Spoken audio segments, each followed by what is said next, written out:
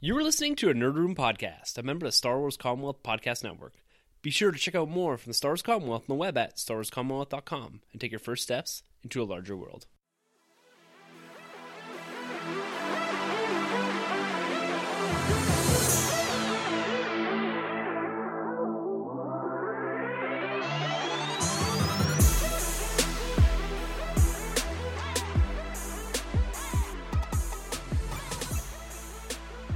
Hey everyone, and welcome to Nerd Room. We talk all things Star Wars, Marvel, and DC. This is episode number 228. We're discussing San Diego Comic-Con at home, panels and exclusives, The Bad Batch, and Gotham Central TV shows.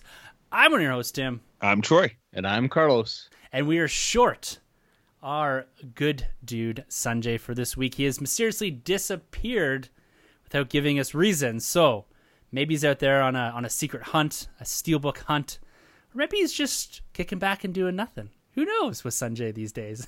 I think he's braiding his beard. Yes, man, he's got a serious COVID beard right now, man. He's been growing it Jason Momoa style since the beginning of all this. So we wish him well. I'm sure he's fine.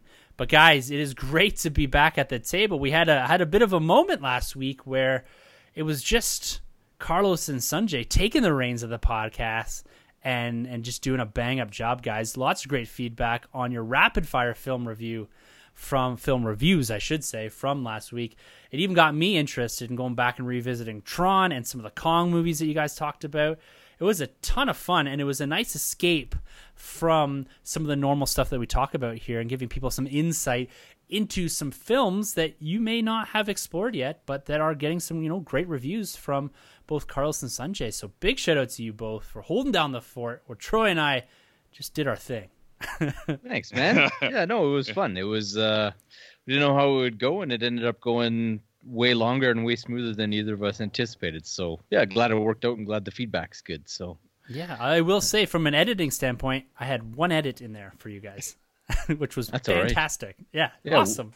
We thought that the fans would be out there hashtag release the Carlos and Sanjay cut, but I guess it didn't happen. You were kinder to us. Yeah, I didn't cut. There wasn't too much of Sanjay left on the cutting room floor there, so.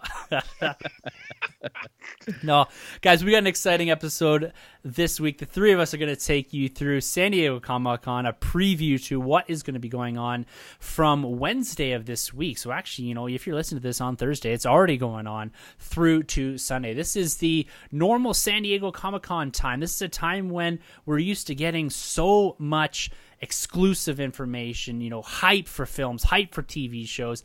And this year, because of the state of the world, it's a bit different. They've gone online, they've gone virtual, and it's scaled back a little bit. The exclusives are still coming out fast and furious, but the panels themselves are a little bit different. You've got companies like DC and Warner Brothers, Marvel, Star Wars, all sitting out this, likely in lieu of some, and we've already seen this from DC, something of their own doing, something of their own con that we will see in some virtual fashion.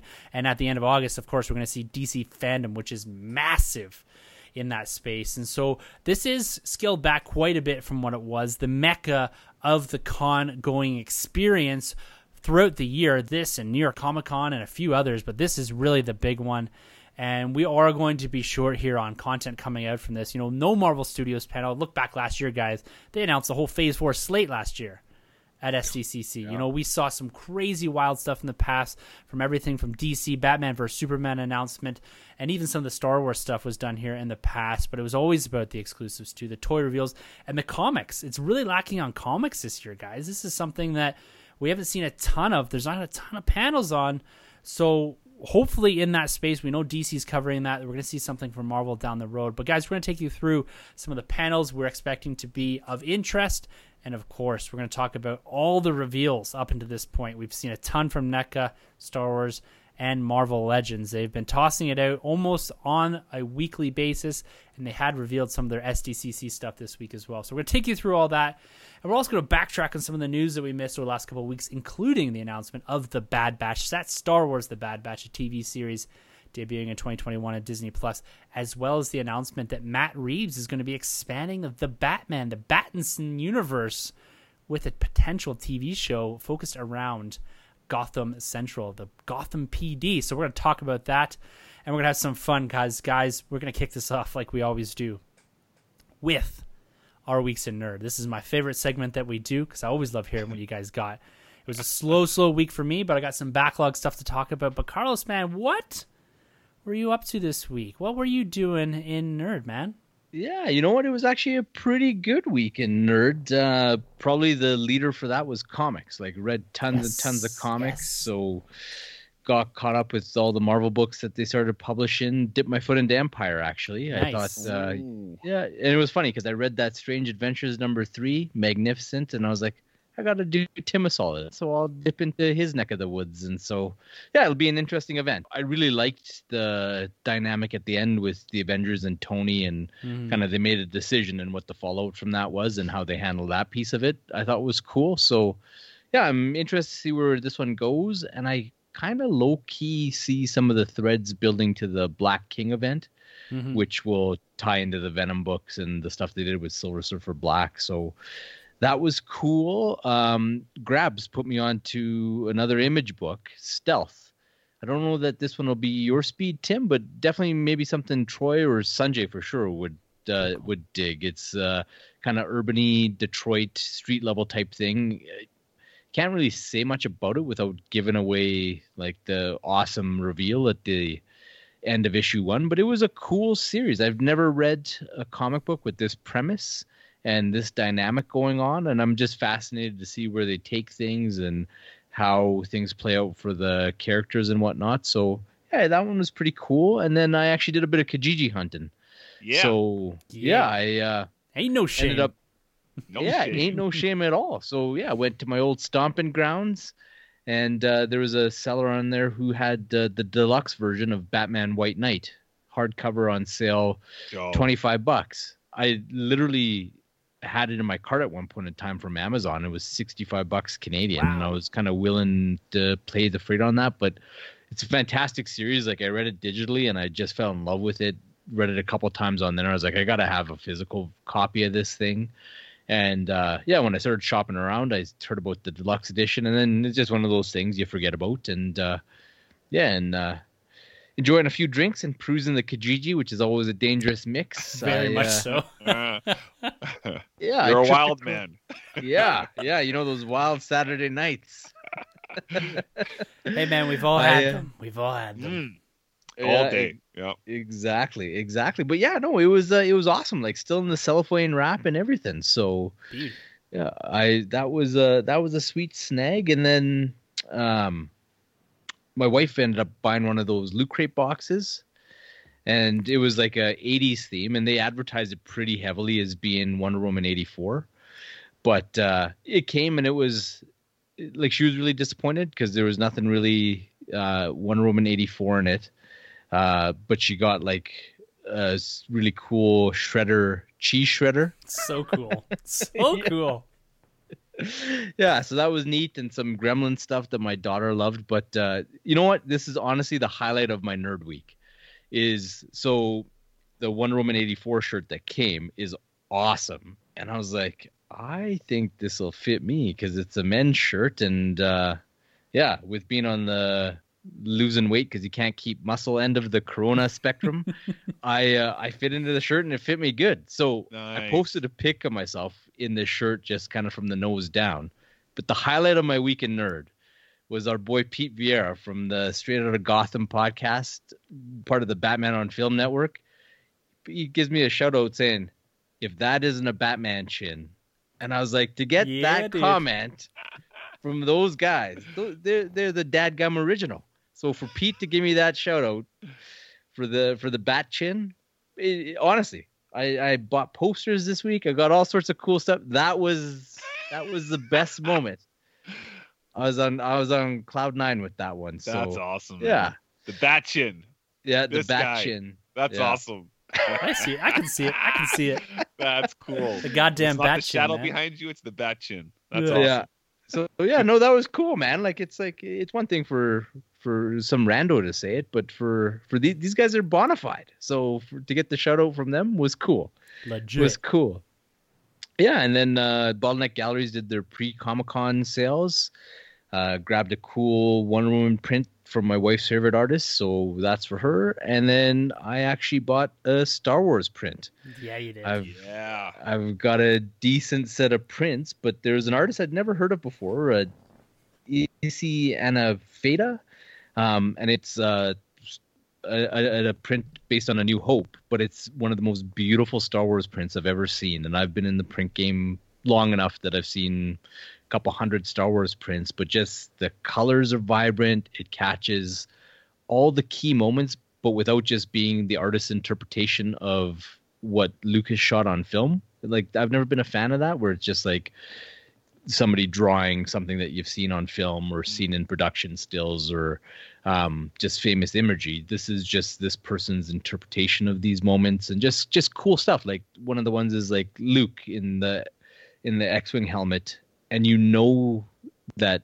scene is the build up to him taken down or going down the trench run and whatnot, but without the imagery of the trench run being there, without having like the targeting computer getting moved back. Just the way he conveyed Luke's expression and stuff like that was cool. And then the layout of it is amazing, because it's like the window of the Millennium Falcon, and it's so cool. It's a beautiful one. And I was sitting at the dentist's office. I knew this thing was dropping, and then I was just like, man, I might be able to cut off this Padawan training braid sooner than later, but I just had to have that thing. It's dangling by a thread now, I think. Yeah. So now, but then you get now you got to go to that weird, awkward long haircut after that. No, and for me it'll be even worse. It'll be skullet action. Yeah, that little ponytail at the back too, right? Oh man, that's fantastic! It's absolutely gorgeous print. I'm glad you pulled the trigger on that. It's going to look great amongst all your other prints there that you're rotating out on a weekly, monthly basis to kind of give almost that gallery feel to that Mondo style of poster that you're capturing there and grabbing that art. That's what's cool about, you know, the unique aspect of those prints is that they're limited, but they're also, you know, an artist's interpretation on a movie poster or whatever, right? So it's really, really cool stuff, and it brings a really cool flavor to the poster game as well. Beyond kind of I do mostly movie posters, but seeing stuff like that's proper art, which is really cool. Yeah, it's kind of throwbacky, right, to like the 70s and stuff when they used to do original art for all the movies, kind of thing. Yeah. And not just headshots. Yeah, floating heads. Yeah. Graphic design class 101. Ladies and gentlemen. Jeez. That's awesome. That's awesome. Great week, man. Exciting week. But how about you, Troy, man? What did you get out to? You're out there doing the Craven thing or what? Yeah, Craven, man. Craven these books, these comics, these toys, all those things. So going back to the comics, so I did pick up Empire. I haven't read it yet. I can't wait though. I know nothing about this event, and I gotta say it's just really cool, man, to see Iron Man, Cap, and the Fantastic Four on the cover. Like, this is awesome. People are like, what are you talking about? It's a Marvel comic book, but we haven't been getting this for a long time. I mean, I know we've had, probably since Secret Wars 2015 is the last time I really got to see like Mr. Fantastic and the other Marvel ensemble on a cover. So it's pretty cool, man. I can't wait to dig into that. Turtles 106, man. I think I praised it on Get Vocal there, but I'm just loving this book so much, so I can't wait to read that. And I let everybody down, man. I haven't read Saga yet. So I did get Saga, but I just have not read it. Mm-hmm. So I'll get to it. But for the figures, man, I picked up this new rabbit hole. I've been collecting the DC Collectibles animated series. And those things to me they're the baddest things out there. They're so cool, but I don't open them. I keep those guys in box. But I did manage to get my hands on the I think they were like an exclusive at one point for the DC like streaming device out in the States. Like if you ordered those and you had an account, you could order these animated figures, which is like the Superman, the Batman, basically everything from the Justice League Unlimited cartoon run. You get it in animated form as a figure. But our local comic book shop here, shout out to Phoenix, they happen to have like the nice wave going on. And when I saw these things, because I was looking for something else, but I saw them and I was like, wow, I need to have these. Batman looks cool with like the classic big ears. Superman looks legit. Wonder Woman, everybody looks good. And I took these things out. and they look cool, but I gotta say, man, I'm really, really disappointed with how these things hold up outside of box. These things cannot stand at all by themselves to save their life. Like, I'm gonna have to now invest in some more stands just to hold them up. So I'm a little bit bummed out about that, just because they look so cool. These things you kind of do need to display on their own, and right now I have them leaning on like the box art. So that was kind of a bummer. But apart from that, man, I also did get my hands on, what is it? The 40th anniversary Luke Skywalker. So that's pretty cool from Empire Strikes Back. Looks beautiful. Yeah, man, he's pretty sweet. Obviously, that's just going to be, your standard figure that I'll post up somewhere. I'm running out of room. I have no idea where I'm going to put these things at this rate. So, yeah, I just got to reconfigure those things. But mainly, man, it's been the books. I got my hands on a copy of the hardcover too of Deceased. I had this online on Comixology, thanks to you digital guys out there. But I had to get my hands on the physical, and man, like, I can't praise this enough. For me right now, honestly, it's the Turtles books, and it's this Deceased universe of what Tom Taylor is doing over there. I almost wish it was like the main line. I really do. I love like the switch ups that they're doing. It's organic. I love that it's a universe full of stakes that anybody could go. And when they do go, like, even though they're still kind of there, but they're gone, I love it, man. I can't get enough of this. And I've never been the big zombie guy. I'm not a Walking Dead guy. I've never been big on the Marvel zombies. I thought it looked cool. I lost my mind in Far From Home when I saw the zombie Iron Man. But for me, like, Deceased is like, it's holding it down so much more on this level. So yeah, man, that's been my week in nerd. That's it in a nutshell. How many figures are in that JL line? The whole league. So it's cool, man. You get a Hawk Girl, which I'm going to get next time. You get Flash. Cool. You get Aquaman. I didn't get a good look. I think it was the long hair, don't care Aquaman with the spear hand. Nice. Yeah, that'll be the one. Yeah. I think so. You get Flash, and I guess it'd be Wally West Flash in that universe. I don't think it's Barry Allen with like the white eyes. So that's pretty cool. Obviously, you get Batman, you got Wonder Woman, and you get John Stewart's Green Lantern as well. So I need that whole league, man. I'm gonna get them. I'm gonna get them all. I'm gonna unbox them all, and I'm gonna get a lot of stands so they can actually be displayed. Unite the seven, baby. Unite the seven. You know what I mean? So yeah, they're cool though. Honestly, they're great looking figures, but just for the price point, I think they're like 30 something bucks, and I'm going back to McFarlane, man. I'm paying okay money for those things, and like none of them are broken on me. The articulation works. I'm never worried about putting them in a pose and worried that they're gonna break. Whereas this thing, I can tell you right off the bat, like Wonder Woman's hand is about to fall off. Superman's legs are like a tin soldier, man. Like these things are just loose, about to break. The best one was actually Batman. Woody. Woody. That's exactly what it is. It's Woody.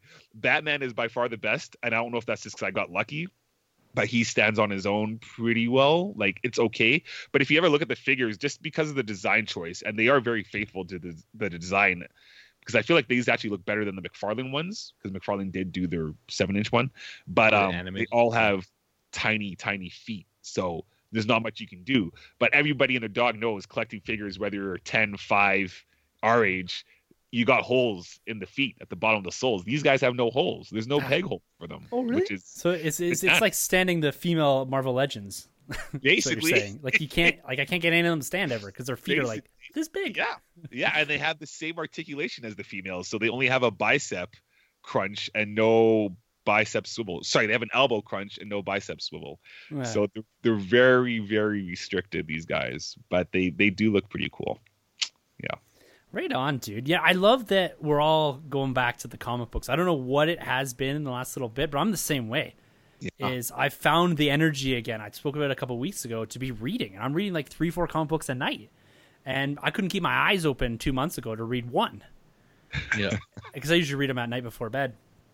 So I've been blasting through the recent Cap stuff that I was so far behind on. I do have Stranger Things and Empire, or Strange Adventures, sorry, not Stranger Things. I have them both on tap. They're my comic books for tonight. I've gotten a couple more of the Turtle books. Loving that. It's fantastic, the stuff that's coming out in the comic book space. It's a ton of fun to be reading again. And the fact that I can get through 3 to 5 comics a night it's how I'm so far behind on everything. I'm trying to catch up to Empire right now. But it's been great to be back in that space. And I'm so happy that everyone's feeling the same way and finding the groove again in the comic book. Because I felt that maybe not, I don't know if for you guys, but for me, I definitely dove off for quite some time. Like I just kind of fell out of love with reading and for a couple months. And now it's coming back in a big way. Yeah, That's it was weird for me. Spider-Man. Yeah. You read Spider-Man, man, you might end comics right there. Is it that bad? It's terrible.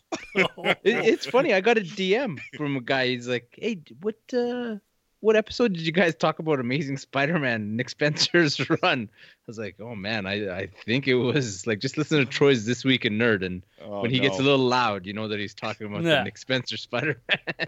It's hilarious because he wasn't too bad on the Cap stuff, Nick Spencer.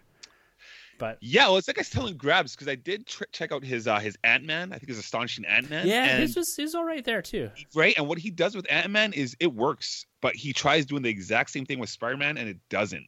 Like just because you have one funny character here and another funny character there doesn't mean it's the same character. It's like having a Deadpool and a Spider-Man comic book, right? Like you don't write them the same way. No. And well, I won't beat it up anymore. Interesting. No, and then for me too, it was going back a few weeks. It's been a minute since I talked about my weekend nerd and all that because we did the movie review and then I was gone last week. But I was on the Kijiji hunt a few weeks ago and I had managed to snag that White Black Widow figure, the deluxe figure. Dope. And I got it for $20 on Kijiji, half price. I don't know why. I don't know where this guy got it and why he was selling it to me for $20, but I snagged it there. I will say it's a good figure, a really nice figure, but it's basically a repaint of the single pack dark gray black release. Okay, right. Everything is the same except for they've just painted over the gold cuffs and all that and made them black, and the suit's the exact same. The belt's the same. The head sculpt's pretty much the same from what I could tell. You do get one of those flight stands with it and all the explosions and all that's coming up to make it that. But it was $39.99 price point retail.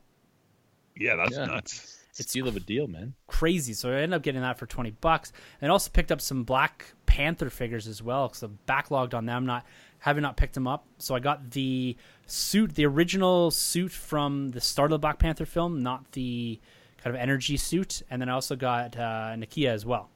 And so I'm starting to pad out that line because I had Killmonger and a few others, but I just didn't get super deep into that line for whatever reason. And as part of my go back, as I'm taking a break from New Legends, going back and collecting and filling in that MCU space. So I've been able to pick up quite a few on Kijiji. Again, both of those $20 a piece. So I'm quite pleased with getting those, upwards of $10 below retail, and the Black Widow $20 below retail. So that really helps in filling out some of those lines with regards to the pace that Marvel Legends are coming out and what I expect to be a huge onslaught in 21 with regards to the MCU. They seem to be holding a lot of that stuff back right now just because of the films. They want to time these properly, right?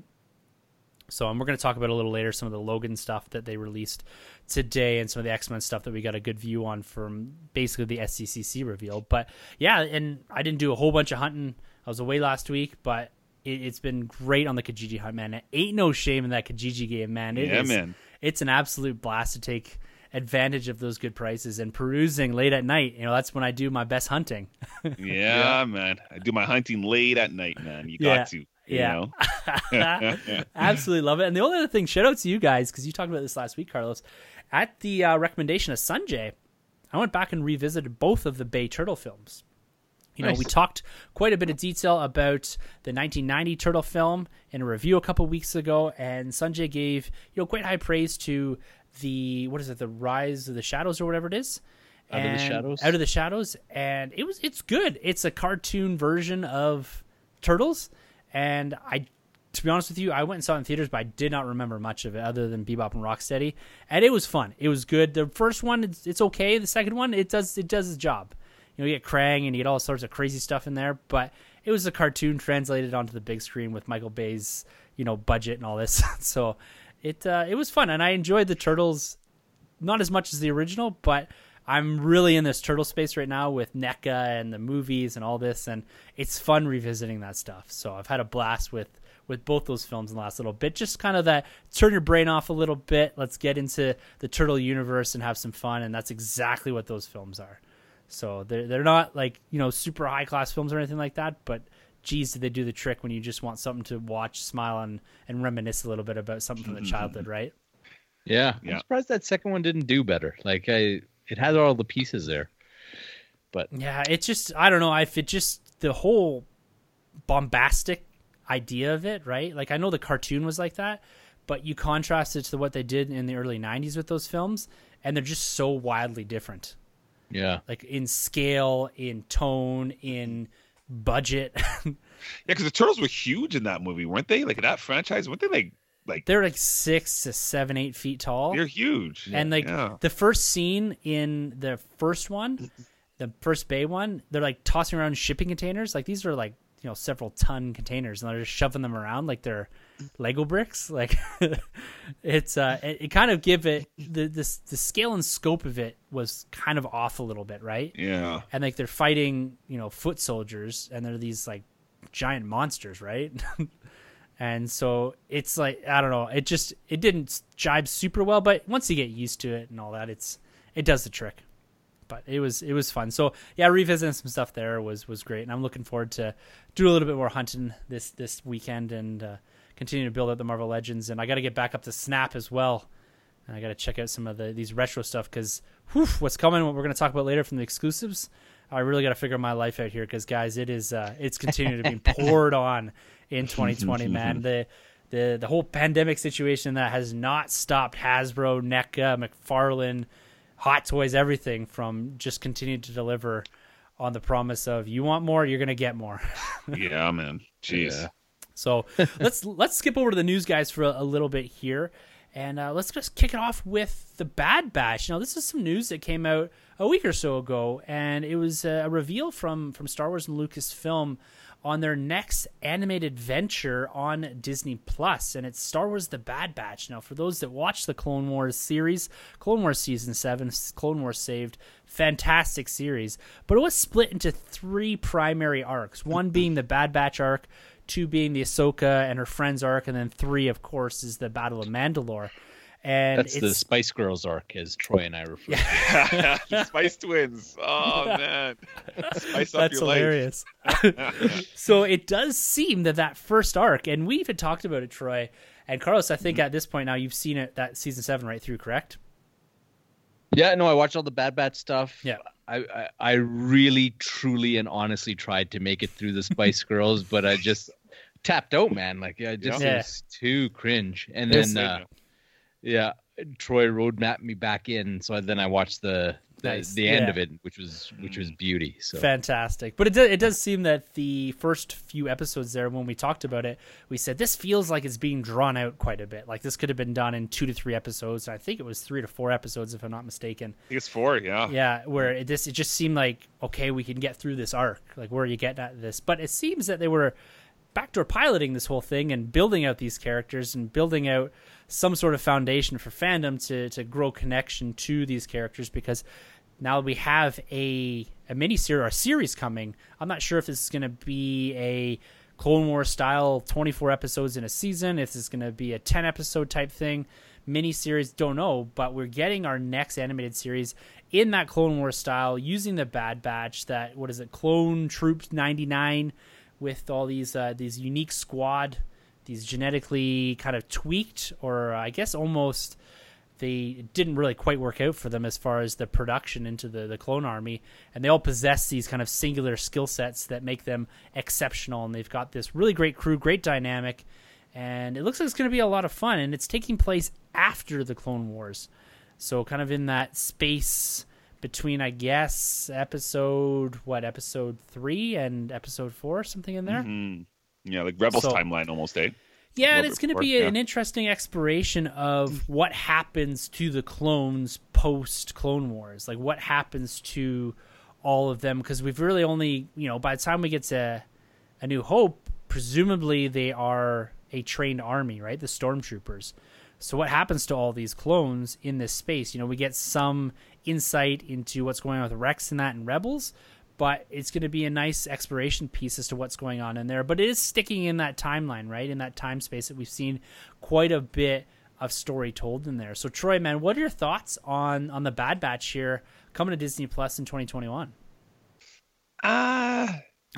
Not very excited. I'm not gonna lie, man. I feel like they were an afterthought. I mean, during the season it was okay. Like it wasn't my weakest moment by any means in season 7 of Clone Wars, but I feel like they had their journey. I think we've seen enough of them, and I don't think they were that cool that we need a whole season of these guys. I mean, you talk about the Clone Wars, man. We got Quinlan Vos, Saj Ventress.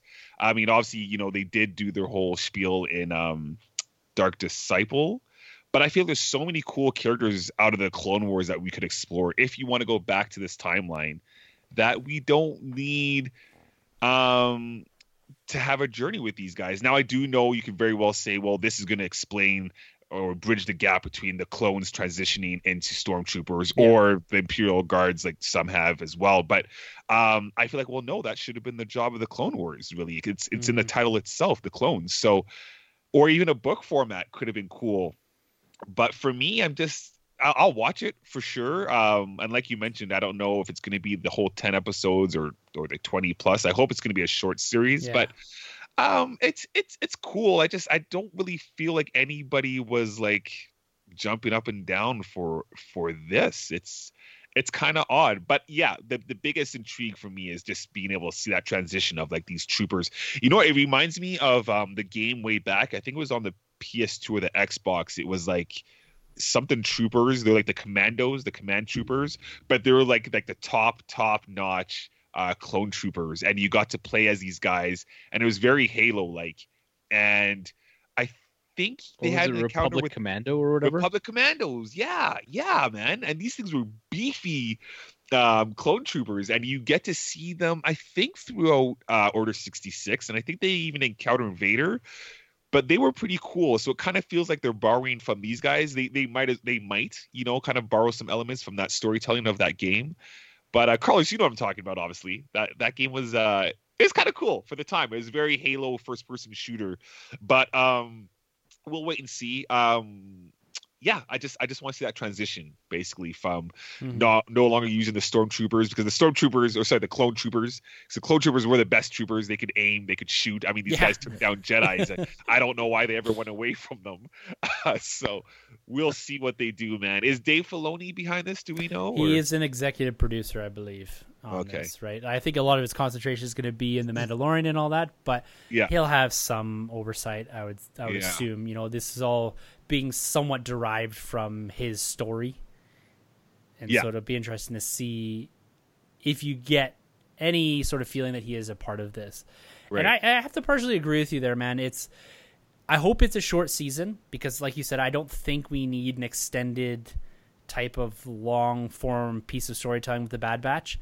The thing that I struggle with a little bit is they didn't really show any vulnerability, right? They all had these skill sets that could solve any sort of problem and do anything. And so how do you put stakes to something like this? I get it's a cartoon, guys. I'm not trying to make this something, big epic, long form piece of storytelling or anything like that has to have some, deep narrative. But at the same time, like you got the smart guy, you got the tough guy, you got the sniper, you've got the leader, right? You got everything. Yeah. And so how do you make it feel like these guys could die, or these guys could, you know what I mean? Like, you got to put some stakes, and you got to, even the Jedi are flawed. Even the Jedi are shown to lose battles, and you know what I mean? And so you need to have some of that, but you never really saw any of that in this. You're going up against massive armies, and these guys are, taking care of it, no problem. So I agree with you that watching the Clone Wars Season 7, I wouldn't say that this is something I want to see.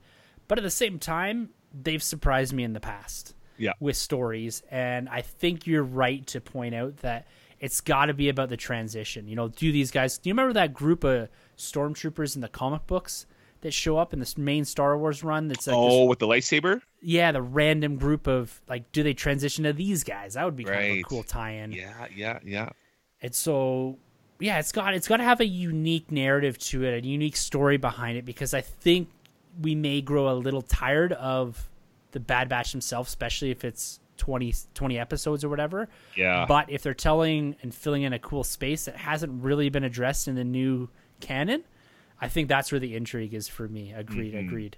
So Carlos, man, like, you watch the Bad Batch stuff here. Is this something that you're going to sit down and watch? Is this something that you would say should be the next step for Lucasfilm Animation? Yeah, it's kind of up my alley in that it's going to be that boots on the ground POV as the galaxy turns from your prequel universe to your sequel universe. And I'm always looking for those like shortcut windows into seeing that stuff. So I'm not having to read like piles of books or piles of comics and stuff like that. So I'm there for it. And I always kind of like the build your team and have your specialist for every possible challenge you could have type of thing. Like from old Genesis, like games like Gain Ground to like Ghost Recon, like, oh, I gotta have my sniper and then I gotta transition to my heavy machine gunner guy and stuff like that. And so that's kind of how they're built, right? So I think it'll be interesting. Like, I too hope that it's a shorter, concise run, and I think they could be in a cool space that, like, obviously they probably have some excuse as to why they didn't fall prey to Order 66. So then you can have them running into any number of characters throughout the Star Wars universe because they're not so all powerful, and they're not going to make such a huge mark that you should have heard about what these characters did and what this interaction was. It's like, I was just in this town and there was some kid that needed to get rescued or whatever. So yeah, the Bad Batch hooked up with whoever, Obi-Wan Kenobi, and they took care of business together, and everybody went their separate ways after that, and then on to your next adventure and stuff. So yeah, I think it's weird that we're sitting here and I'm kind of the most excited for it out of the three of us, but yeah, why not? Hey, look, I think the platform of Disney Plus and leveraging it into telling more visual Star Wars stories on screen, I think it is great. And sure, if they're going to do one season, great. Like, this is all about producing good stories, good content. And I don't have any doubt that Lucasfilm is going to be doing that. And let's just see, man. I think that at this point we're a little short on-screen Star Wars stuff, with the exception of The Mandalorian. So it's great to see them doing something here. And I would guess that this probably isn't the only thing in the works at Lucasfilm Animation. There is a nice big chunk of time frame between Return of the Jedi and The Force Awakens that needs to have a story told, and animation might be the way to do that, right? Like Luke, Han, Leia focused animation style thing. Yeah. Don't give me hope. So guys, sticking with this TV space a little bit here, I'm gonna chuck this to you, Carlos. But we've got a Gotham Central. I don't know if this is a rumor, if this is confirmed on HBO Max. So Warner's Media has kind of announced that we're likely to get some sort of integrated TV series coming from Matt Reeves as one of the creatives behind this, and focus around Gotham City Police Department, Gotham Central potentially, which I believe is a Brewbaker run, if I'm not mistaken. Yeah, for sure, man.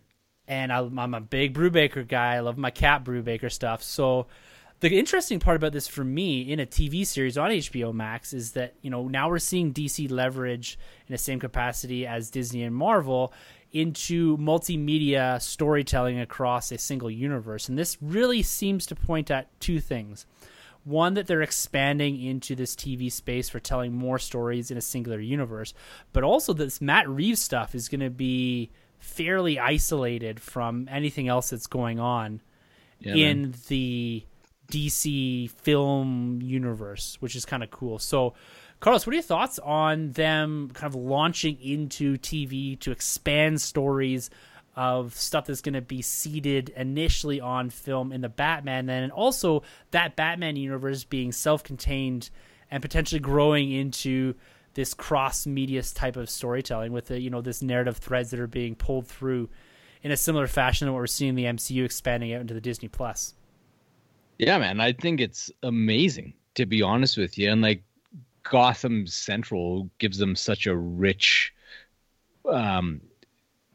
piece of source material to play with, because like the thing with Batman is he can't be everywhere doing everything all the time, right? And so with him being kind of this street level urban hero, where does all that other stuff fall to, right? Or who has to clean up after he does do his stuff, or who starts these investigations that then Batman has to come in and take down the big bads that they can't. And I like Brubaker, and I think Greg Rucka ended up taking the torch after him, which is, you couldn't ask for a better guy to carry on.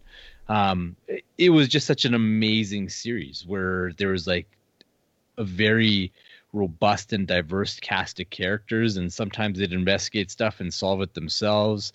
Sometimes they'd go out and like try and undermine Batman by trying to get the collar and beat him to it. Other times they'd get in way over their heads and end up having a few of them killed. And then you have like the bullpen, the detective bullpen, and the interpersonal dynamics going on. And like you got HBO, The Wire set in Gotham City. Come on, like it's a no-brainer almost, right? And that, like, Matt Reeves is one thing, and that's a phenomenal talent to be guiding this. But then the other half of the equation, the showrunner, is going to be Terrence Winter. So Terrence Winter did The Sopranos, like he was the head writer on that, and then he did Boardwalk Empire. So you're telling me the guy that did The Sopranos and Boardwalk Empire is going to do a cop show on the broadcaster that did The Wire, and it's going to be set in Gotham City? Like, come on. Like, that's amazing. That's amazing. This is great stuff, and it's fertile ground, and you could do season after season, and you don't even have to see Batman if you don't want to, or you could have him, and just the nature of the character, like, it could be stuntman, it could be just flashes of capes, it could be guys just hanging upside down from a streetlight with like the batarang at the one end of the rope. Like, yeah. It's they can provide the illusion that Batman is there. And the thing that I like about it too, you know, to build off of the stuff that you're kind of throwing down there, the ingredients that are already spelling out something that is going to be fantastic, is be on HBO Max. That means that there's money behind this, right? Yeah. So the cinematography, the way the story's told, even I could even see Batman appearing in this. Oh, totally. Right? You could see what was done before on the Fox Gotham series, right? Ugh. And and I only watched the first couple of seasons of that, and that's something you could compare to. But that's something that's handcuffed by, I think, the setting of it, where Batman was in the story. Bruce Wayne was quite young, and you're trying to tie in all these villains and make it seem realistic and build off that. And I think there were some highlights to that. But this in itself, the setting where Batman is in likely his early stages, Gotham police adapting to this new vigilante, there's a lot of really cool story you can do there. But the budget's going to be there to bridge that visual gap between the Batman on screen and what we're seeing on the small screen in HBO Max. I think that is, to me, is a key. It's got to be seamless. And the same thing, the same way we said about the Disney Plus stuff, the MCU stuff, it's got to be seamless. Yeah. You got to be able to say this is in that same universe, not like the Agents of S.H.I.E.L.D. step away from the quality that you saw in the MCU. You could tell this was a TV show, right? Set in some sort of MCU space, but it was never near the quality. So Troy, man, what are your thoughts on this? You know, Gotham Central, Batman universe tying, Matt Reeves, Terrence Winter. This is sounding great. Yeah, well, I think I touched on it a little bit. I think Coast and I did a little bit a while ago, but again, man, for me, it all falls back to what this movie is going to establish, where this universe is. It's really, really hard for me to get excited about it without knowing what this world is already with the Batman Reeves universe. But you know, the coolest thing I've heard is Carlos, man. You know, you're talking The Wire. Now I'm like, shoot, that's pretty cool.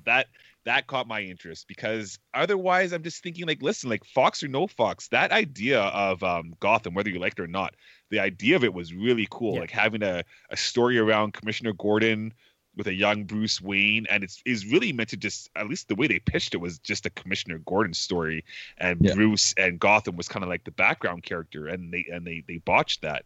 So here it's like a second wind of, like, we might get that again. I don't know how much Commissioner Gordon will get. Jeffrey Wright would obviously be fantastic to be the thread throughout this whole thing. I would be cool without a Batman, to be honest, seeing this show. just with that whole wire aspect. That sounds really, really cool. But yeah, I'm not quite there yet, man. I don't know what it is. I can't really get excited about this. I never read the comics of Gotham Central. So I don't know. It's funny. Every time I think of Gotham in a realistic manner, I always just think of like, detectives and officers and homeowners being like, I want to transfer. I want to move. I don't want to live here anymore. Because who wants to live in Gotham? Who wants the police in Gotham? Yeah, no doubt. That's what'll make the show interesting, though. Yeah. So I'd love to see it, but I want to see like the wire aspect. I want to see the grittiness. I want to see some of the snakes in the grass. A lot of the infiltrating going on, and just the griminess of Gotham, getting to the underbelly of it. That's what I really want to see. I think that could be cool. I don't want to see any big time. Like, I don't want no Mr. Freeze. He's my favorite Batman villain, but I don't want to see him in this. I want ground level characters like the Tony Zuko's and whatnot. Yeah, man. They got to deal with like the mob and all that, right? Like the Falcones and these type of characters. Yeah, and that's what the book was all about, right? And they were like dealing with like police corruption, but from a different perspective than just something Bruce is reading about in a newspaper. It's like these guys are actually involved in it or fighting against it or trying to rise up over it. And it's cool, man. Like, yeah. And so like just throwing it out there. Like, I don't want this to happen, but let's just say the Batman Matt Reeves film is horrible. Like, nobody likes it. Do we still get this show? Do we lose a lot of interest in the show? I think you at least get a season of it, based on the talent that they have behind it. Yeah. Because it's meant to come out after the movie release. Yeah, I think so. Okay. Yeah, I think they're talking a 2021 release for this thing. So that's the Batman movie, so it'll come sometime after that. Yeah, potentially. Yeah, and it's again they're building this platform, this HBO Max, this original content, and trying to suck you in from the films as well. Yeah. But yeah, it's a risk, right? It doesn't have that built-in success that the MCU does that they're leveraging into the Disney Plus shows, right? With known characters and known story threads from bigger movies and all that. But yeah, it's definitely a risk to be interesting. And with it being a police drama, it's going to be interesting to see the commentary around the current social situation with regards to police departments and all that, and if some of that is woven into the narrative of that, because I know a lot of companies are thinking about, how do they reframe some of this stuff, and it's got to be acknowledged. And I think that they could do something very interesting in this space with that. It doesn't have to be the focal point by any means, but it'd be interesting to see if they weave some of that in, because you do see some of that current event, social uprising and all this woven into comic books and likely into shows like this. So there's great potential to tell good stories in there, meaningful stories. Yeah. Built off the back end of the Reeves movie too. So I think there's a lot of potential here.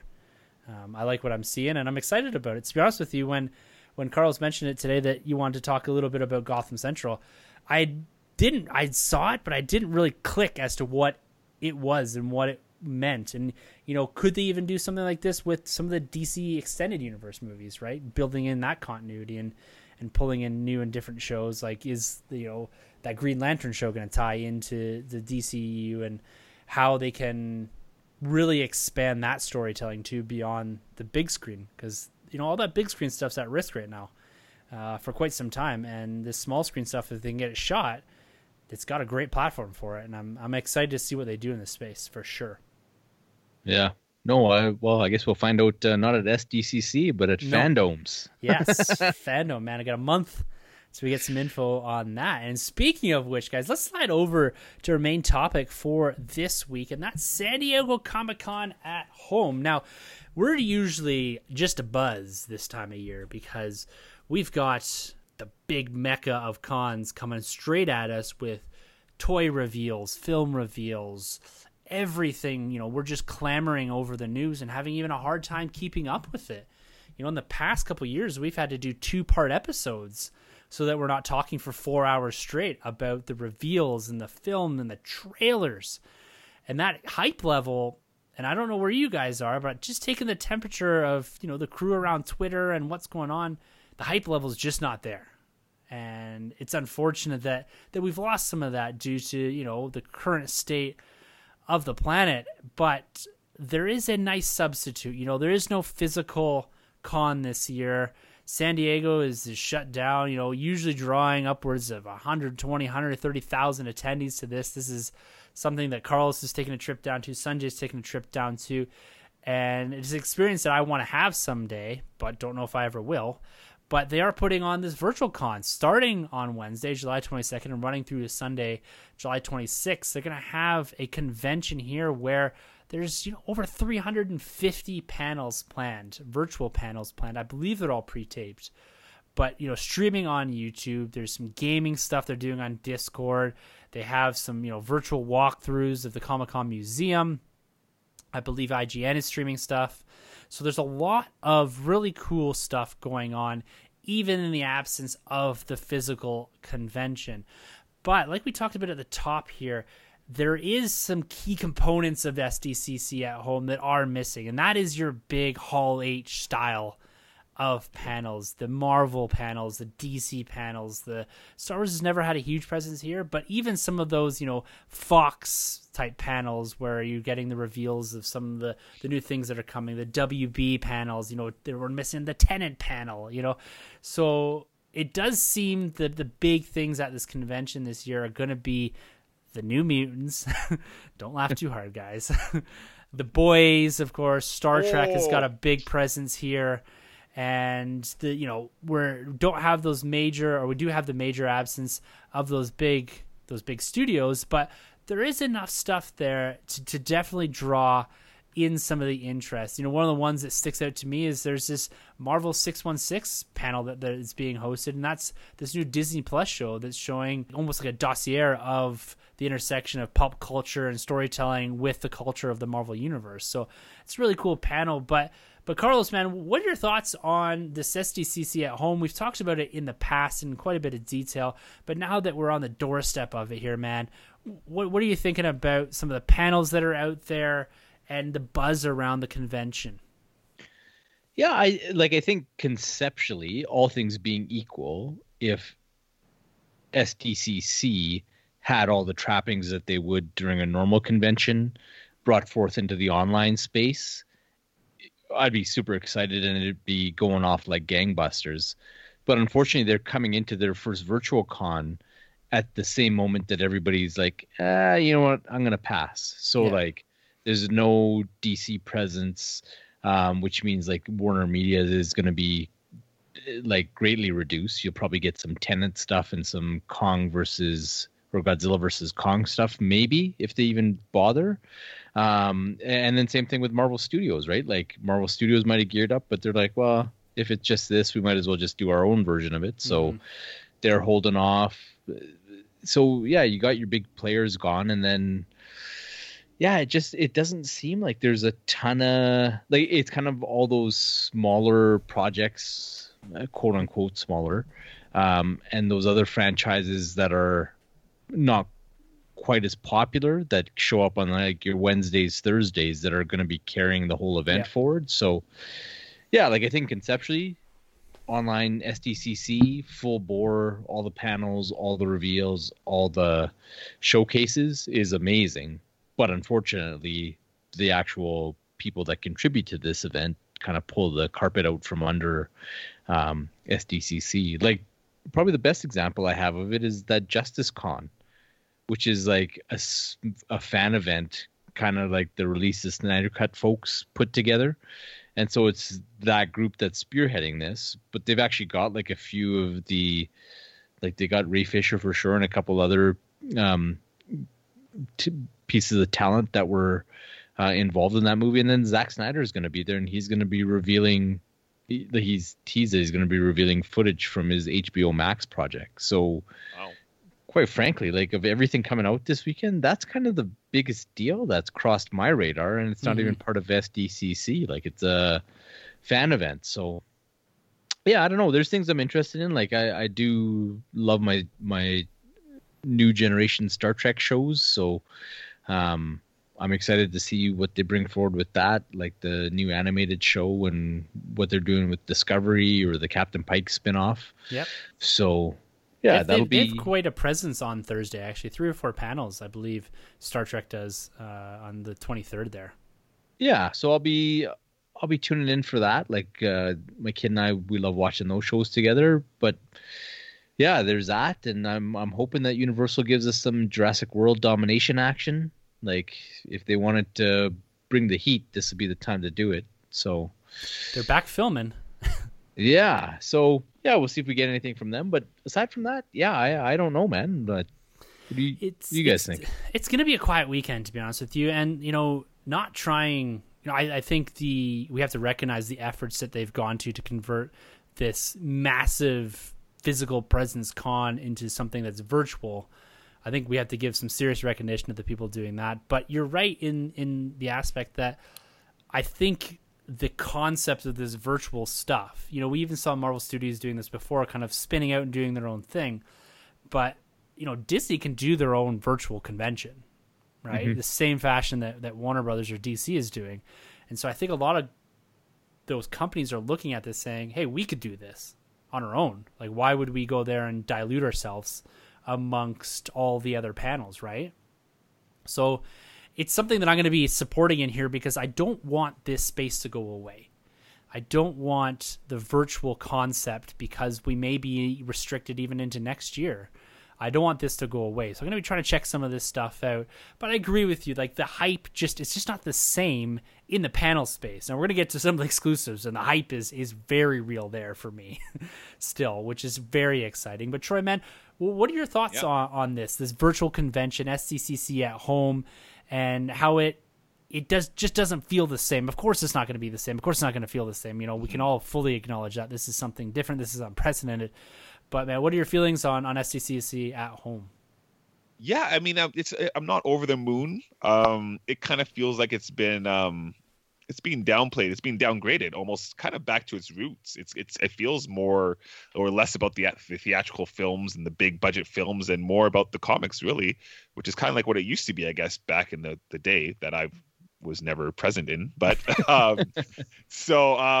I think that's kind of cool. But I mean, the thing is, it's kind of been coming for a long time, right? Like all these film studios, like the Marvels and the DCs, they've kind of been leaning towards doing their own thing anyways for quite some time. And it's just happened to all kind of land during this, these world events. So it is what it is. I mean, going forward, obviously, they're going to need to do something to keep up with things like Celebration, D23, now this DC fandom that's going on. So they're going to have to step it up. The TV shows, though, like you mentioned, like The Boys, like that's awesome, man. I can't wait to see what they're going to do when they're dropping that kind of stuff. So it'll be nice to see some of that content get a little more shine. Yeah, but you're right, man. The hype level is really not quite there, and it's a mixed bag of all things going on right now. So let's see. This is the first big one to pop off. Yeah. In this new virtual space, and I think there's going to be an evolution period here, and there's going to be a learning experience from all of this. And I hope that the main thing from this is that it does make all this stuff accessible to everybody. Yeah. Which is kind of cool, right? It's the first time that we're going to be able to see the New Mutants panel.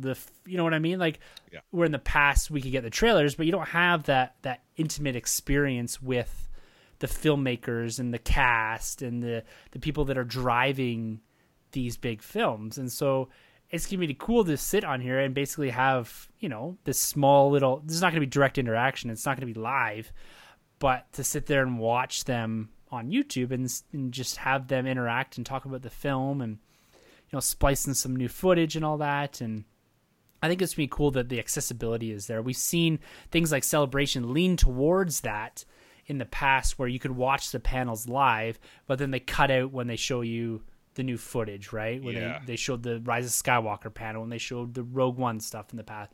They cut that out. So it's going to be cool to have that experience, and I'm excited to see what this space looks like and what it starts to evolve towards.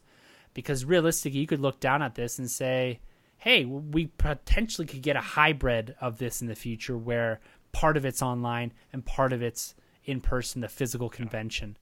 And I think that's likely where we're going in this space, is that we will see a hybrid evolve out of all of this. I don't think we're going to lean one way or another quite heavily in the future, but straight down the middle, a very real possibility. I think the biggest thing is just the participants, right? Like if Marvel Studios was coming and you were getting like a digital version of Hall H on a Saturday, people would be over the moon, right? Huge. But yeah. And I think that's what DC fandom is going to be. I think it's like this is the first shot at that virtual convention, panels, all this type of thing. But DC fandom is the first one that's going to be bringing like that star power, that trailer excitement, James Gunn, Matt Reeves, Zack Snyder, bringing the content, bringing the people, bringing the stars, like sitting here watching a Zoom call with Momoa and Snyder and Affleck and Cavill. Like, it's going to be wild to watch that, right? You don't have that same draw here. Yeah, no, totally. Yeah, like it's my old man's birthday on that day, and I was like, shoot, we're taking him out on the 21st because we're locked and loaded on the Wi-Fi on the 22nd at our house, kind of thing, right? Whereas for this, like, I haven't really even looked at what's on the docket for panels and stuff, just because those big things that are the draws aren't there for you. Yeah, and like the other thing that we always did with SDCC is that like I basically find myself on Twitter finding someone that's live in the crowd and following along with it, right? Mm-hmm. And just trying to consume that in the moment. And right here, there's nothing that really gets me there because I always get crap from my family because usually I'm in Ontario visiting my family during SDCC, and I'm on my phone all day Saturday trying to find out what's been revealed, what's going on, and everyone's yelling at me like, what are you doing on your phone all day? It's like, it's every year I come here. It's San Diego Comic-Con. Like, what do you want me to do? So, but guys, I will say the panels might not be the same draw that we're used to, but the exclusives, man, this stuff was planned out before all this, and this has not changed. We've seen Hasbro really lead into these Fan First Fridays, Mondays, Tuesdays. We've got NECA really leaning into Turtle Tuesdays, the release the Predator stuff that we saw last week. And Star Wars even now on the Hasbro side of things leaning into these reveals. And we're getting all the SDCC stuff, and it's coming probably in a space where it's more accessible than it's ever been for us at home because they're doing online drops, they're doing shared exclusives. And so it's very exciting for us in the collector space because not only are we getting the reveals online on Twitter, live streams, but we're also getting opportunity to purchase this stuff, which is awesome. Like last week, and I don't think we talked about it, was the NECA drop for the Turtles, the Mutagen Turtle Tour 4-pack. Yeah. Like, there's been a ton of conjecture online about it, but I freaking love it. As an exclusive, it is pitch perfect. The NECA Turtle stuff. You don't want something that is going to be highly sought after. You want something that's unique for a con exclusive, and this thing is just that. I'm going after it. I missed out on the 2-packs last week, and that was my deciding point. If I couldn't get those, I'm going after this Turtle Tour 4-pack. It's wild, it's crazy as bananas, but it's perfect for an exclusive. Nice, man. Yeah, no, I love that. I agree fully that it's just this kind of niche thing that will always remind you of 2020, which will remind you of 1991. Yeah. And going to Pizza Hut and waiting for Raphael to come out of the bathroom. Big bulging eyes and everything. Yeah. It's pretty wild. But NECA in themselves, when talking about exclusives here, they're holding what they're calling the NECACon in honor of the SDCC. And they're doing reveals from Tuesday, from the day we record here, right through till Friday. And today we saw a ton of Turtle stuff revealed, including Super Shredder. We knew that was coming, but we got the box art for that, which is just straight fire. That's Turtles 2, Super Shredder, Kevin Nash. This thing looks bananas, but I'm getting it. Lots of cartoon figures revealed. Giant size, I think 16, 18-inch turtle figures revealed from NECA. Ton of the cartoon, like Rat King and all, like crazy stuff that they're revealing here. And I got to give a shout out to NECA, not only doing these great reveals, but NECA's a company that's been taking a few hits lately because they've been doing these shared exclusives with Walmart, with Target and all that, and people are having a hard time getting this stuff. But yeah. NECA, they've been doing the right thing. They've been acknowledging the fact that this stuff is difficult to get. And even today, they revealed that they're holding back the Tokar and Razor reveals, as well as where they're going to, or how they're going to sell this thing, because of the issues, the immediate sellouts on the NECA store, the immediate and difficult sellouts on Walmart.com. So they're looking at this, guys. I got to give a shout out to NECA. They're doing the right thing by the collectors. Yeah, they're cool, man. Like, and they're always like very transparent with what their messaging is as to what they have available, what they can make available, how they get it out to people. And yeah, like I've never seen a company like that, and I've been around for a while, right? And it's just so refreshing that they're like, hey, we recognize that we need to take care of the fans a bit better, and they recognize things like guys using bots and buying up their stock, and it's like, oh shoot, we didn't think about this, so we need to rejigger. And it's cool that they're doing that before something that's going to be coveted like that Tokar and Razor are coming out. Yeah. So yeah, it's pretty cool, man. I love this NECA space right now. Troy, how you feeling about some of these reveals? That Super Shredder box art, we knew what the figure looked like, but now getting to see what it looks like, man, I loving what I'm seeing there. Yeah, no, that box art, man, it's fire. It's cool. I was always, I think I mentioned before, I always liked the look of Super Shredder. Very intimidating from what I remember. It's been a while since I've seen part 2, but seeing that figure brought back a lot of cool memories, man. And he looks good. He looks really, really good, man. Yeah. Yeah, it's a cool figure. What do you think of the Turtle Tour 4-pack, the exclusive, the SDCC exclusive? Oh, I would rather not say. That was those were my turtles. # not my turtle. But the thing I love about that, right? It's a black and white thing. Either you're buying it or you're not, right? And exactly. I like that with an exclusive. Yeah. That's what it should be, right? It's celebrating something that if this found its way onto shelves in EB Games or Walmart or Target, it's not going to sell.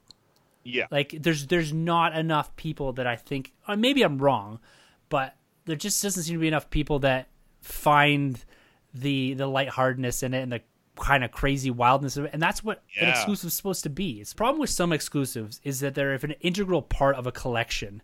Like let's talk about the Black Series 40th anniversary X-Wing Luke, right? Yes. It was such an integral part of that celebratory line, and you can't get your hands on it to complete out that line. Where if you're a turtle movie collector in this NECA space, you don't need this Turtle Tour stuff, right? Exactly. They've done some exclusive stuff in the past. I think when NECAs were a bit more handcuffed, but those figures have found their way out in single and double pack release, like that, the Shredder, and they had, I think last year was the Splinter chained up, and they did a big 4-pack of the Turtles in the movie box a couple years ago. Right, when they're babies? Yeah, they have the baby one, and then they also have like the movie cover slip, like from the VHS, and you open it up and the 4 turtles are there. But those are the same 4 turtles that we found in EB Games. Yeah.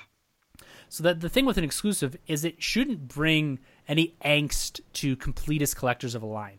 Yeah. And this doesn't, right? Like you don't feel the need to get this. I really contemplated, but I kind of like the concept of it, so I'm just going to pull the trigger on it. Yeah. And I have some connection to that show and all that. So it's what an exclusive should be. Definitely. No, I agree with that completely. And I think it's absolutely great. So I'm interested to see, Carlos, what did you think of that? I believe it was a Predator, right? That they dropped with the box art that lit up and all that. Like it was so cool. That City Hunter Predator, because it's just like, I did the Predator Aliens exclusives last year, but that's because they had like a one-off convention only license to do the DC characters, and they did wicked stuff with those, and there was comic books based on a few of them, and then a few of them they just kind of winged it. But that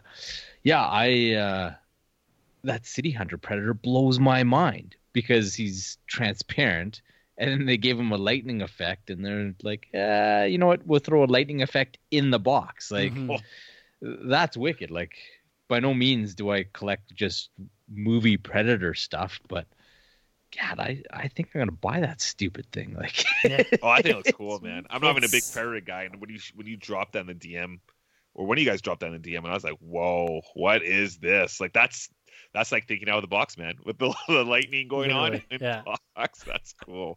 It's very cool. So like the NECA's got some cool reveals. I'm sure we're gonna see some stuff in that Predator Alien space. And beyond that, the horror space as well. Maybe Back to the Future. Yeah. Tomorrow. They teased like the ones that I was curious and kind of like getting anxiety over was like, I think it's Wednesday is like their Predator, Aliens, and more, and then Friday was Back to the Future and more. So I'm curious as to what the and more means. Yeah.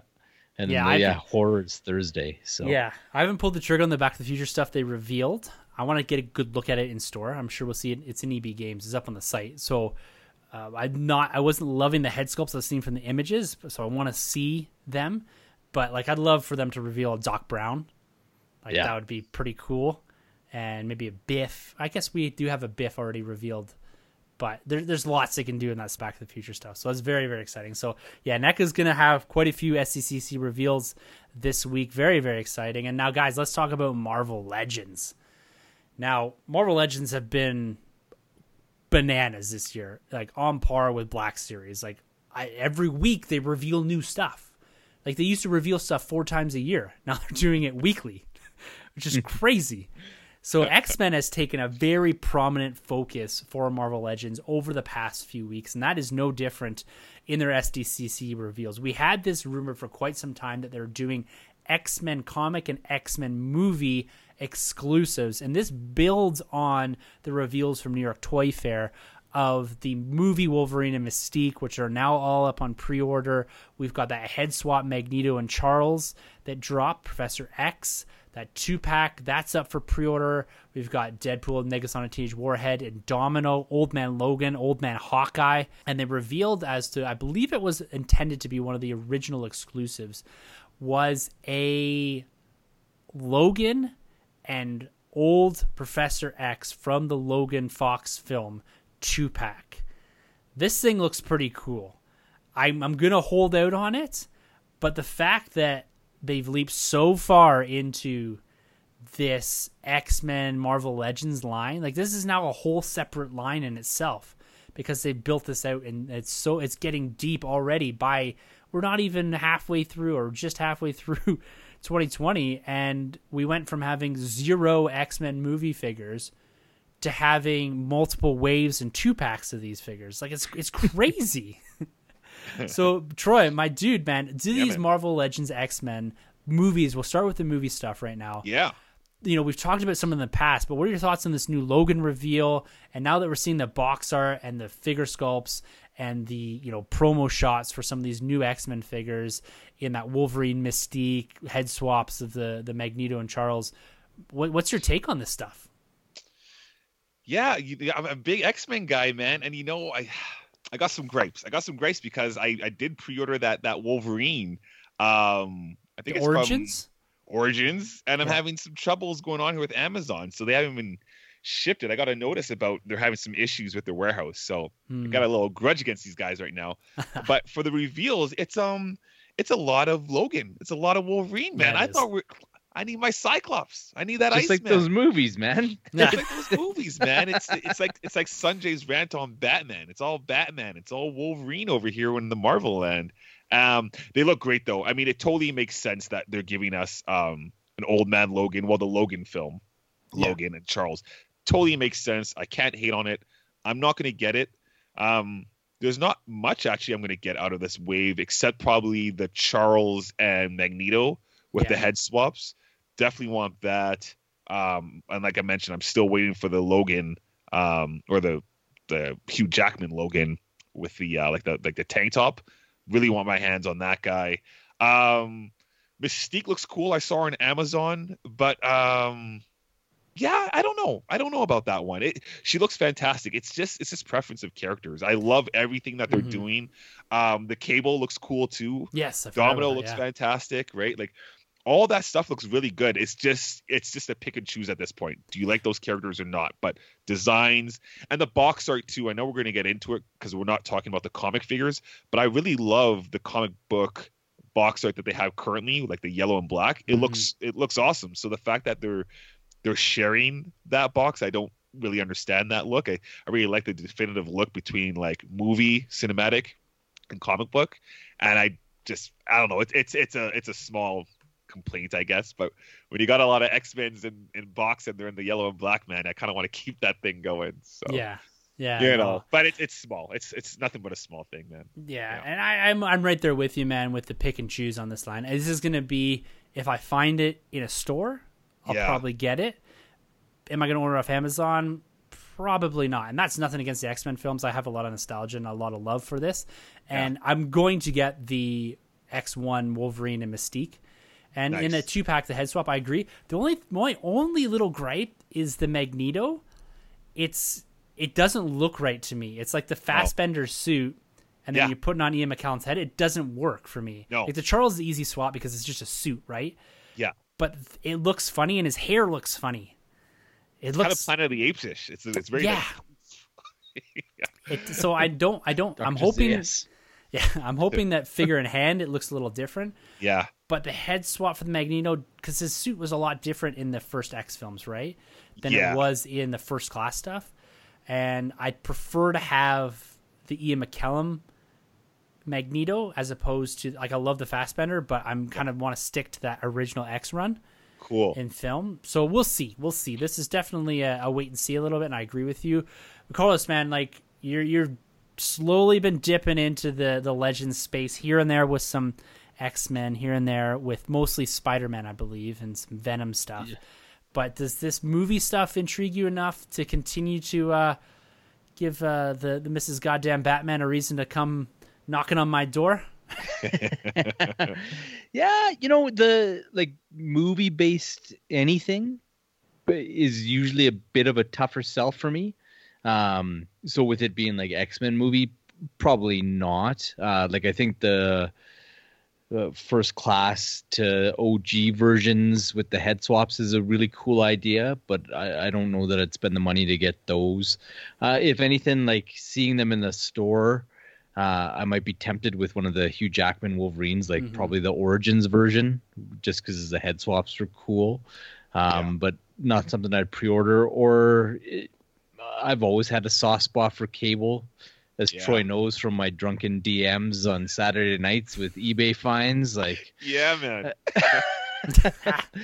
Yeah, so cool Cable stuff. It just, I don't know what it is, but it's like that stupid Spawn I bought a couple weeks ago. I just got to have it, right? So if that thing shows up in front of me, and it's something I'd consider. But yeah, as far as getting into this line hardcore, no, it's awesome that they're doing it, and not something I think anybody expected. But it's not for my collection.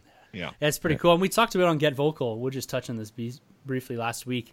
Is that Sentinel, man? That thing is fully backed, 9,000 plus backers on this 2-foot Sentinel thing. Yeah, so cool, man. And I know a couple of the boys that were on the Get Vocal. Ryan, man, he had bought 2 already. Yeah, shout out to Ryan, man. Can't wait to see that. Jeez, Troy, you need them. Either side of your landing there as you're coming down the stairs. Yeah, with Wolverine jumping at him, man. You could do some serious fig photography with that That's stuff. what I'm saying, man. That fastball special. You got Colossus, you got Wolverine, and you're tossing him right at the Sentinel. Oh, fire. Yeah, it could be crazy. So that's a whole nother game. I love that crowdfunding stuff that they're doing at Hasbro, the HasLab stuff. It's so cool. So cool. I can't wait to see what they do next in that space. And then let's talk about the other big reveal for the Marvel Legends is this Hellfire Club. They teased it yesterday, and their usual Marvel Legends SDCC exclusives are usually a very elaborate box. We've seen some pretty crazy stuff in the past with, it was the Thanos Imperative. They had this humongous thing. I've got a gauntlet from a previous, I think 2016. They had done some Spider-Man, I believe, what was it? The vaults. They had a bunch of the raft, The raft, This huge kind of box thing that they've done, and they've gone at it again here, a little bit smaller scale, but they've got a 4-figure comic version of the Hellfire Club, which includes, of course, Emma Frost. We've got Sebastian Stan. We've got Jean Grey's clone here. So it's a really cool box art. The figures look really good. Carlos, we talked about this a little bit before, man. What are your thoughts on this Hellfire Club reveal for SDC exclusive in the Marvel Legends comic space? It's cool. It kind of fits with what you were getting at with the Turtles, where it's a really neat niche type of product that's going to probably appeal to a certain generation of X-Men fans. And it's cool that they got the Sebastian Shaw. Who's the 4th figure in there? Because it's Madeline Pryor, Emma Frost, Sebastian Shaw. Something Pierce. I'm not sure. I'm not familiar with the character. Yeah, I'm not familiar with that guy. Yeah. Yeah, he's Donald like Pierce? he's the Reavers dude. With like Okay, yeah. yeah. Oh, okay. From the Logan movie. Gotcha. Yeah, so that's perfect. Like that's a perfect set of Hellfire Club members to choose. I love the box with like how you pull it open and it's kind of like their living room there, with then the portraits of each of them and the little bio. So yeah, it's cool. Once again, not something I'd buy, but I can see anybody. There's a generation of people that like will live and die with the Dark Phoenix saga. So if that's your jam, like you're gonna be hunting for that one for sure. Like our boy Stu across the pond. If you want, man, I'll pick these up for you, and we can trade for that Bruce Wayne custom coupe that you just unearthed. Yeah, bud. Oh, that's cool. Should have loved. Yeah, across the pond, man. Yeah, it's cool set. I love, and I agree with you, man. It's not something that I'm gonna dip into for sure, but like you said, there's people that will chase this, and then people that they'll love this, and it's about that exclusivity, and it's about uniqueness. And this isn't something that I would particularly see selling like crazy on the shelves, and maybe I'm wrong, but it's a cool exclusive, that's for sure. Troy, man, any thoughts on this one? Yeah, it's cool, man. I'm all about the Emma Frost. I love that they got her in the original white costume, like, you know, the White Queen. And because we got her recently, well, a little while back, but in the all black costume. And this is a step up, man. This is a big improvement from what we got, I think it was last year, which was a great box, but we got the family ties or whatever it's called. But it's Magneto's, Quicksilver, right? And Scarlet Witch.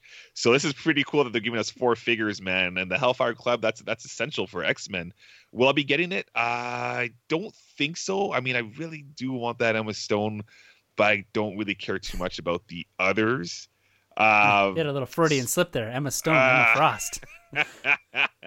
I just think it's such a cool look, and I think she's a pretty cool character that needs to be more prominent in the X-Men figure line, to be honest. Just having 2 figures isn't enough with that one. So but no, I'm gonna pass on this. But again, I love what they're doing.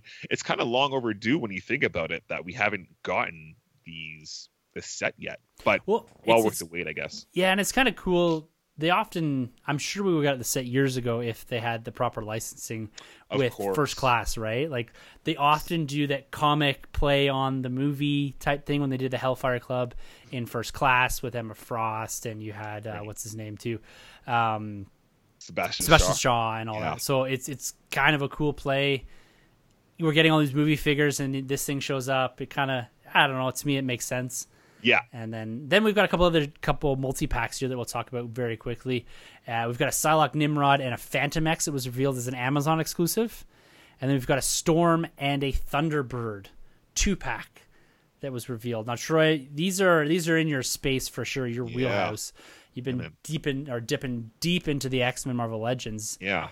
What's your take on Psylocke Nimrod and Phantom X, and then this odd Storm and Thunderbird 2-pack? Oh. It's the dual packs, like Nimrod. Oh, that'd be so cool. But I don't really care about the other character, the other figure.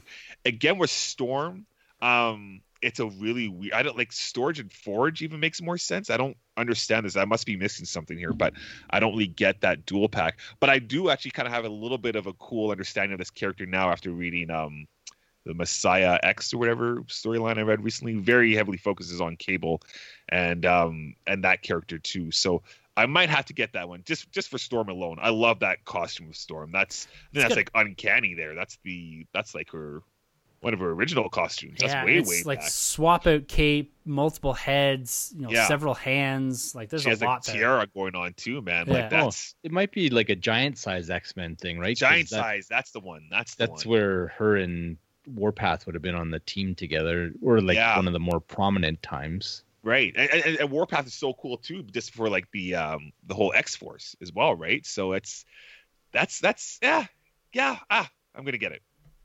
There it Done. is. On the Storm one or both? Oh, no, sorry, just the Storm dual pack, just the Storm. Yeah. I don't know. The thing that I do like about these dual packs though is like the accessories are just. There's a lot of accessories in both of these. Yeah. Between head swaps, hand swaps, and Like, so this is the most accessories that I've ever seen in some of these dual packs. It's pretty cool. Like, and I don't know the price points on these, but I don't know. Like, some of these might sit on Amazon too, to where you can get down to, you know, that $30 price point, $35 price point. Oh that yeah, golden nerd room rule. yeah. Or Toys R Us, man. Toys R Us is nuts right now. Yeah, it's crazy, right? Like $35 for some of these dual packs. It's awesome. Yeah, it's fantastic. Waiting it out. Yeah. All right, guys. Last thing we're going to talk about with regards to exclusives, and these aren't really SDCC exclusives, but these are likely SDC reveals that we would have seen from the Star Wars space. We've got some new Galaxy Edge exclusives. Now, these are shared exclusives with Target and are available at Galaxy's Edge if you are brave enough. I will use the word brave here, not the other word, to venture into Disney World or Disneyland at this point in time to pick up some of these. You know, some of those collectors are intense. Mask up, guys. Mask up if you're going to do that. But we have the reveal of a massive vintage collection Smuggler's Run Falcon. Smuggler's Run being the Disney or the Galaxy's Edge ride. The Falcon is in scale with the vintage collection figures. It is $400 US, which is very, very expensive. And you've got a couple Black Series figures. We've got the DJ-R3X, which is the droid that kind of guides you through Star Tours and all that, which is a fantastic fig. It is a repack from I believe it is a droid pack with R2 and C-3PO. And they got Captain Cardinal, which is the red stormtrooper from the Phasma comic book, I believe. I believe is the villain in there. So pretty cool stuff. It's unique stuff. It's shared with Target. It doesn't blow me out of the water, but I do like that there's these Galaxy Edge exclusives, specifically the ones that are ride focused. I believe the Falcon comes with a realistic Hondo and a Chewbacca as well. So, Troy, man, any interest here in these kind of new reveals, the Captain Cardinal, or I know we're not vintage collection guys, but it is interesting to see that this is, I think, our first real big detailed Falcon in quite some time. Yeah, no, it's cool. I mean, I respect it. I think it's awesome. I don't hate on it at all. It's not my kind of a collecting, but there's a huge market for this one, man. And we were talking before, like, you know, like Lego hit us with their Falcon, but this guy right here, man. Sorry, Carlos over there in Legoland. I know, like, Lego's your stuff. That's my dude. But no, these right here, man. The Falcon, like for the vintage, that's the business, man. Man, I'd love to see it. That thing there and the Sentinel I was talking about. Those are two big ones coming from Hasbro. I think that's incredible what they're doing. Well, and they're focusing on a different type of collector with these, right? Yeah. Like, you're looking at a $500 price point here, and like, we're going to touch on one more thing I forgot about, and that's Hot Toys. $500, right? What kind of Hot Toy can you get for $500? Pretty damn good Hot Toy, right? Yeah. Yeah. And so you're really pushing on that end, that collector end. You're looking at even the Sentinel. I believe it was $300 US in that space, $350. Yeah. And so you're looking at, can you take that now, convert it into Canadian, and you're well over $500 for this Falcon. Like, this got to be something special. And the box art is cool, but the details on it, and it has to be huge. I haven't seen it really scaled up, but you're definitely focusing on a different collector. And again, it goes down to this niche space, right? We're talking about niche space for some of these exclusives, and now you're looking at more of these Galaxy's Edge Target exclusives for some of this high-end vintage collection stuff. We've seen some like that carbon freezing chamber that was dropped, more play sets coming from the vintage collection, and this is a step up from that. So it'd be interesting to see if the boys over at Sandcrawler, if Kyle, if they're big vintage collection guys, if they dip their toes into this space where you're getting a very highly detailed Falcon for quite a hefty price point. But guys, let's end this with a bit of Hot Toys discussion. You both are big Hot Toys collectors, and you told me before we started that they had some interesting reveals here. Now, if we're going to take this money from the Falcon that none of us are going to buy, we're transfer that over to Hot Toys. Carlos, man, what's in that space right now that we would have been seeing at SDCC, maybe reveals here? Well, for the last 2 days, I've been spending all Troy's money, all of his money. He's got none left. That's why we couldn't get a hold of him today. We had to take extra shift to pay for these hot toys. My phone got cut off, man. That's right. He didn't pay TELUS because he's like, I got to get that hot toys. But yeah, man, there was some cool stuff revealed. I suspect I'll be ordering and paying for the Wonder Woman Golden Armor hot toy, so I can't like make fun of my boy too much. But yeah, between the Spidey figures that they revealed and the Clone Wars hybrid live action figures that they revealed, yeah, my boy's pocket is gonna be a little bit lighter. So I'll talk about the one that I'm gonna buy. Like, they did Spider-Man in his classic costume, but under the umbrella of the Spider-Man PS4 line. And he looks perfect. Like, you guys know me. Like, I'm a sucker for that John Romita Sr. Spider-Man. And so, like, that suit, like, I dug it in the game, but, like, it didn't speak to me the way that this hot toy does. Because he's, like, perfect. Because he's, like, Romita Spider-Man, but he's kind of got that texture and that build of like a modern comic book character. So he's like this ideal Spider-Man. So I gotta get that one. So he was cool. And then like Troy, you take it away, man. Tell everybody what we're spending your money on, man. Oh man, talk to me.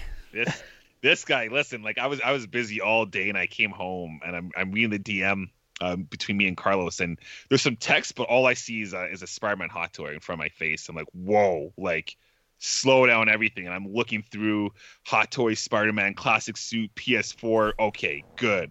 I see Jango Fett. Okay, looks cool, but I'm not going to mess with it. I see Rex contemplating. Then I scroll down further and I see Obi-Wan Kenobi Clone Wars. I'm like, oh my goodness, what is this guy doing? Then I scroll down further. He shows me the hot toy that I pre-ordered for PS4 Spider-Man, all new, all different, better shots. And I'm like, okay, cool. This guy I'm locked in on. Then this guy, he goes on to say, wait, one more thing. And what does he show me? Hayden Christensen's Anakin Skywalker Clone Wars armored up. No. And I'm like, and I was there with my wife, and I literally dropped the phone and like ran across the room and then ran back like, what is this guy doing? And man, let it be known, everybody, I'm the only man ever in the entire history of the world to make Troy run away screaming like a girl. Straight up, man. Straight up. It was that. It's definitely that. And lost my mind, man. And then Carlos comes at me again today, sending me more screenshots and better looking shots of the figures. And I'm like, wow. So it's tough because I had a rule with Hot Toys. It was one character, no variants. Like, that was my thing. And now, like, I have an Anakin, but now I'm like, man, like, I love the Clone Wars Anakin look. So got to get that. Spider-Man's my guy. Carlos and I went back and forth because I already have like the all new, all different coming up. But man, like, I can't be a Spider-Man dude without the classic Spider-Man. So now I got to get that, man. And geez, this is just crazy. No, it blew me away with what Hot Toys is doing, because like they very easily could have just taken like Hayden's head from like the one I have or that Darth Goody has, because I think Darth Goody has like the dark side version, and they could have just taken that head and put him in that armor. But they actually like cut his hair shorter to like what it would be in the Clone Wars, so it's not like just like the long hair. And the look, man, it's cool. So I don't know what I'm going to do. I'm going to like reconfigure everything now in my nerd basement here. Definitely going to be cutting back on a lot of figures, that's for sure.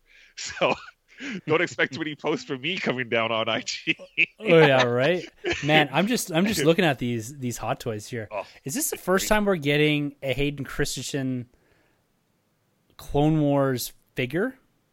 Yeah, because it's usually, because we've seen it, I believe, in the action figure form, like the cartoon form, but never this way. And even the Obi-Wan too.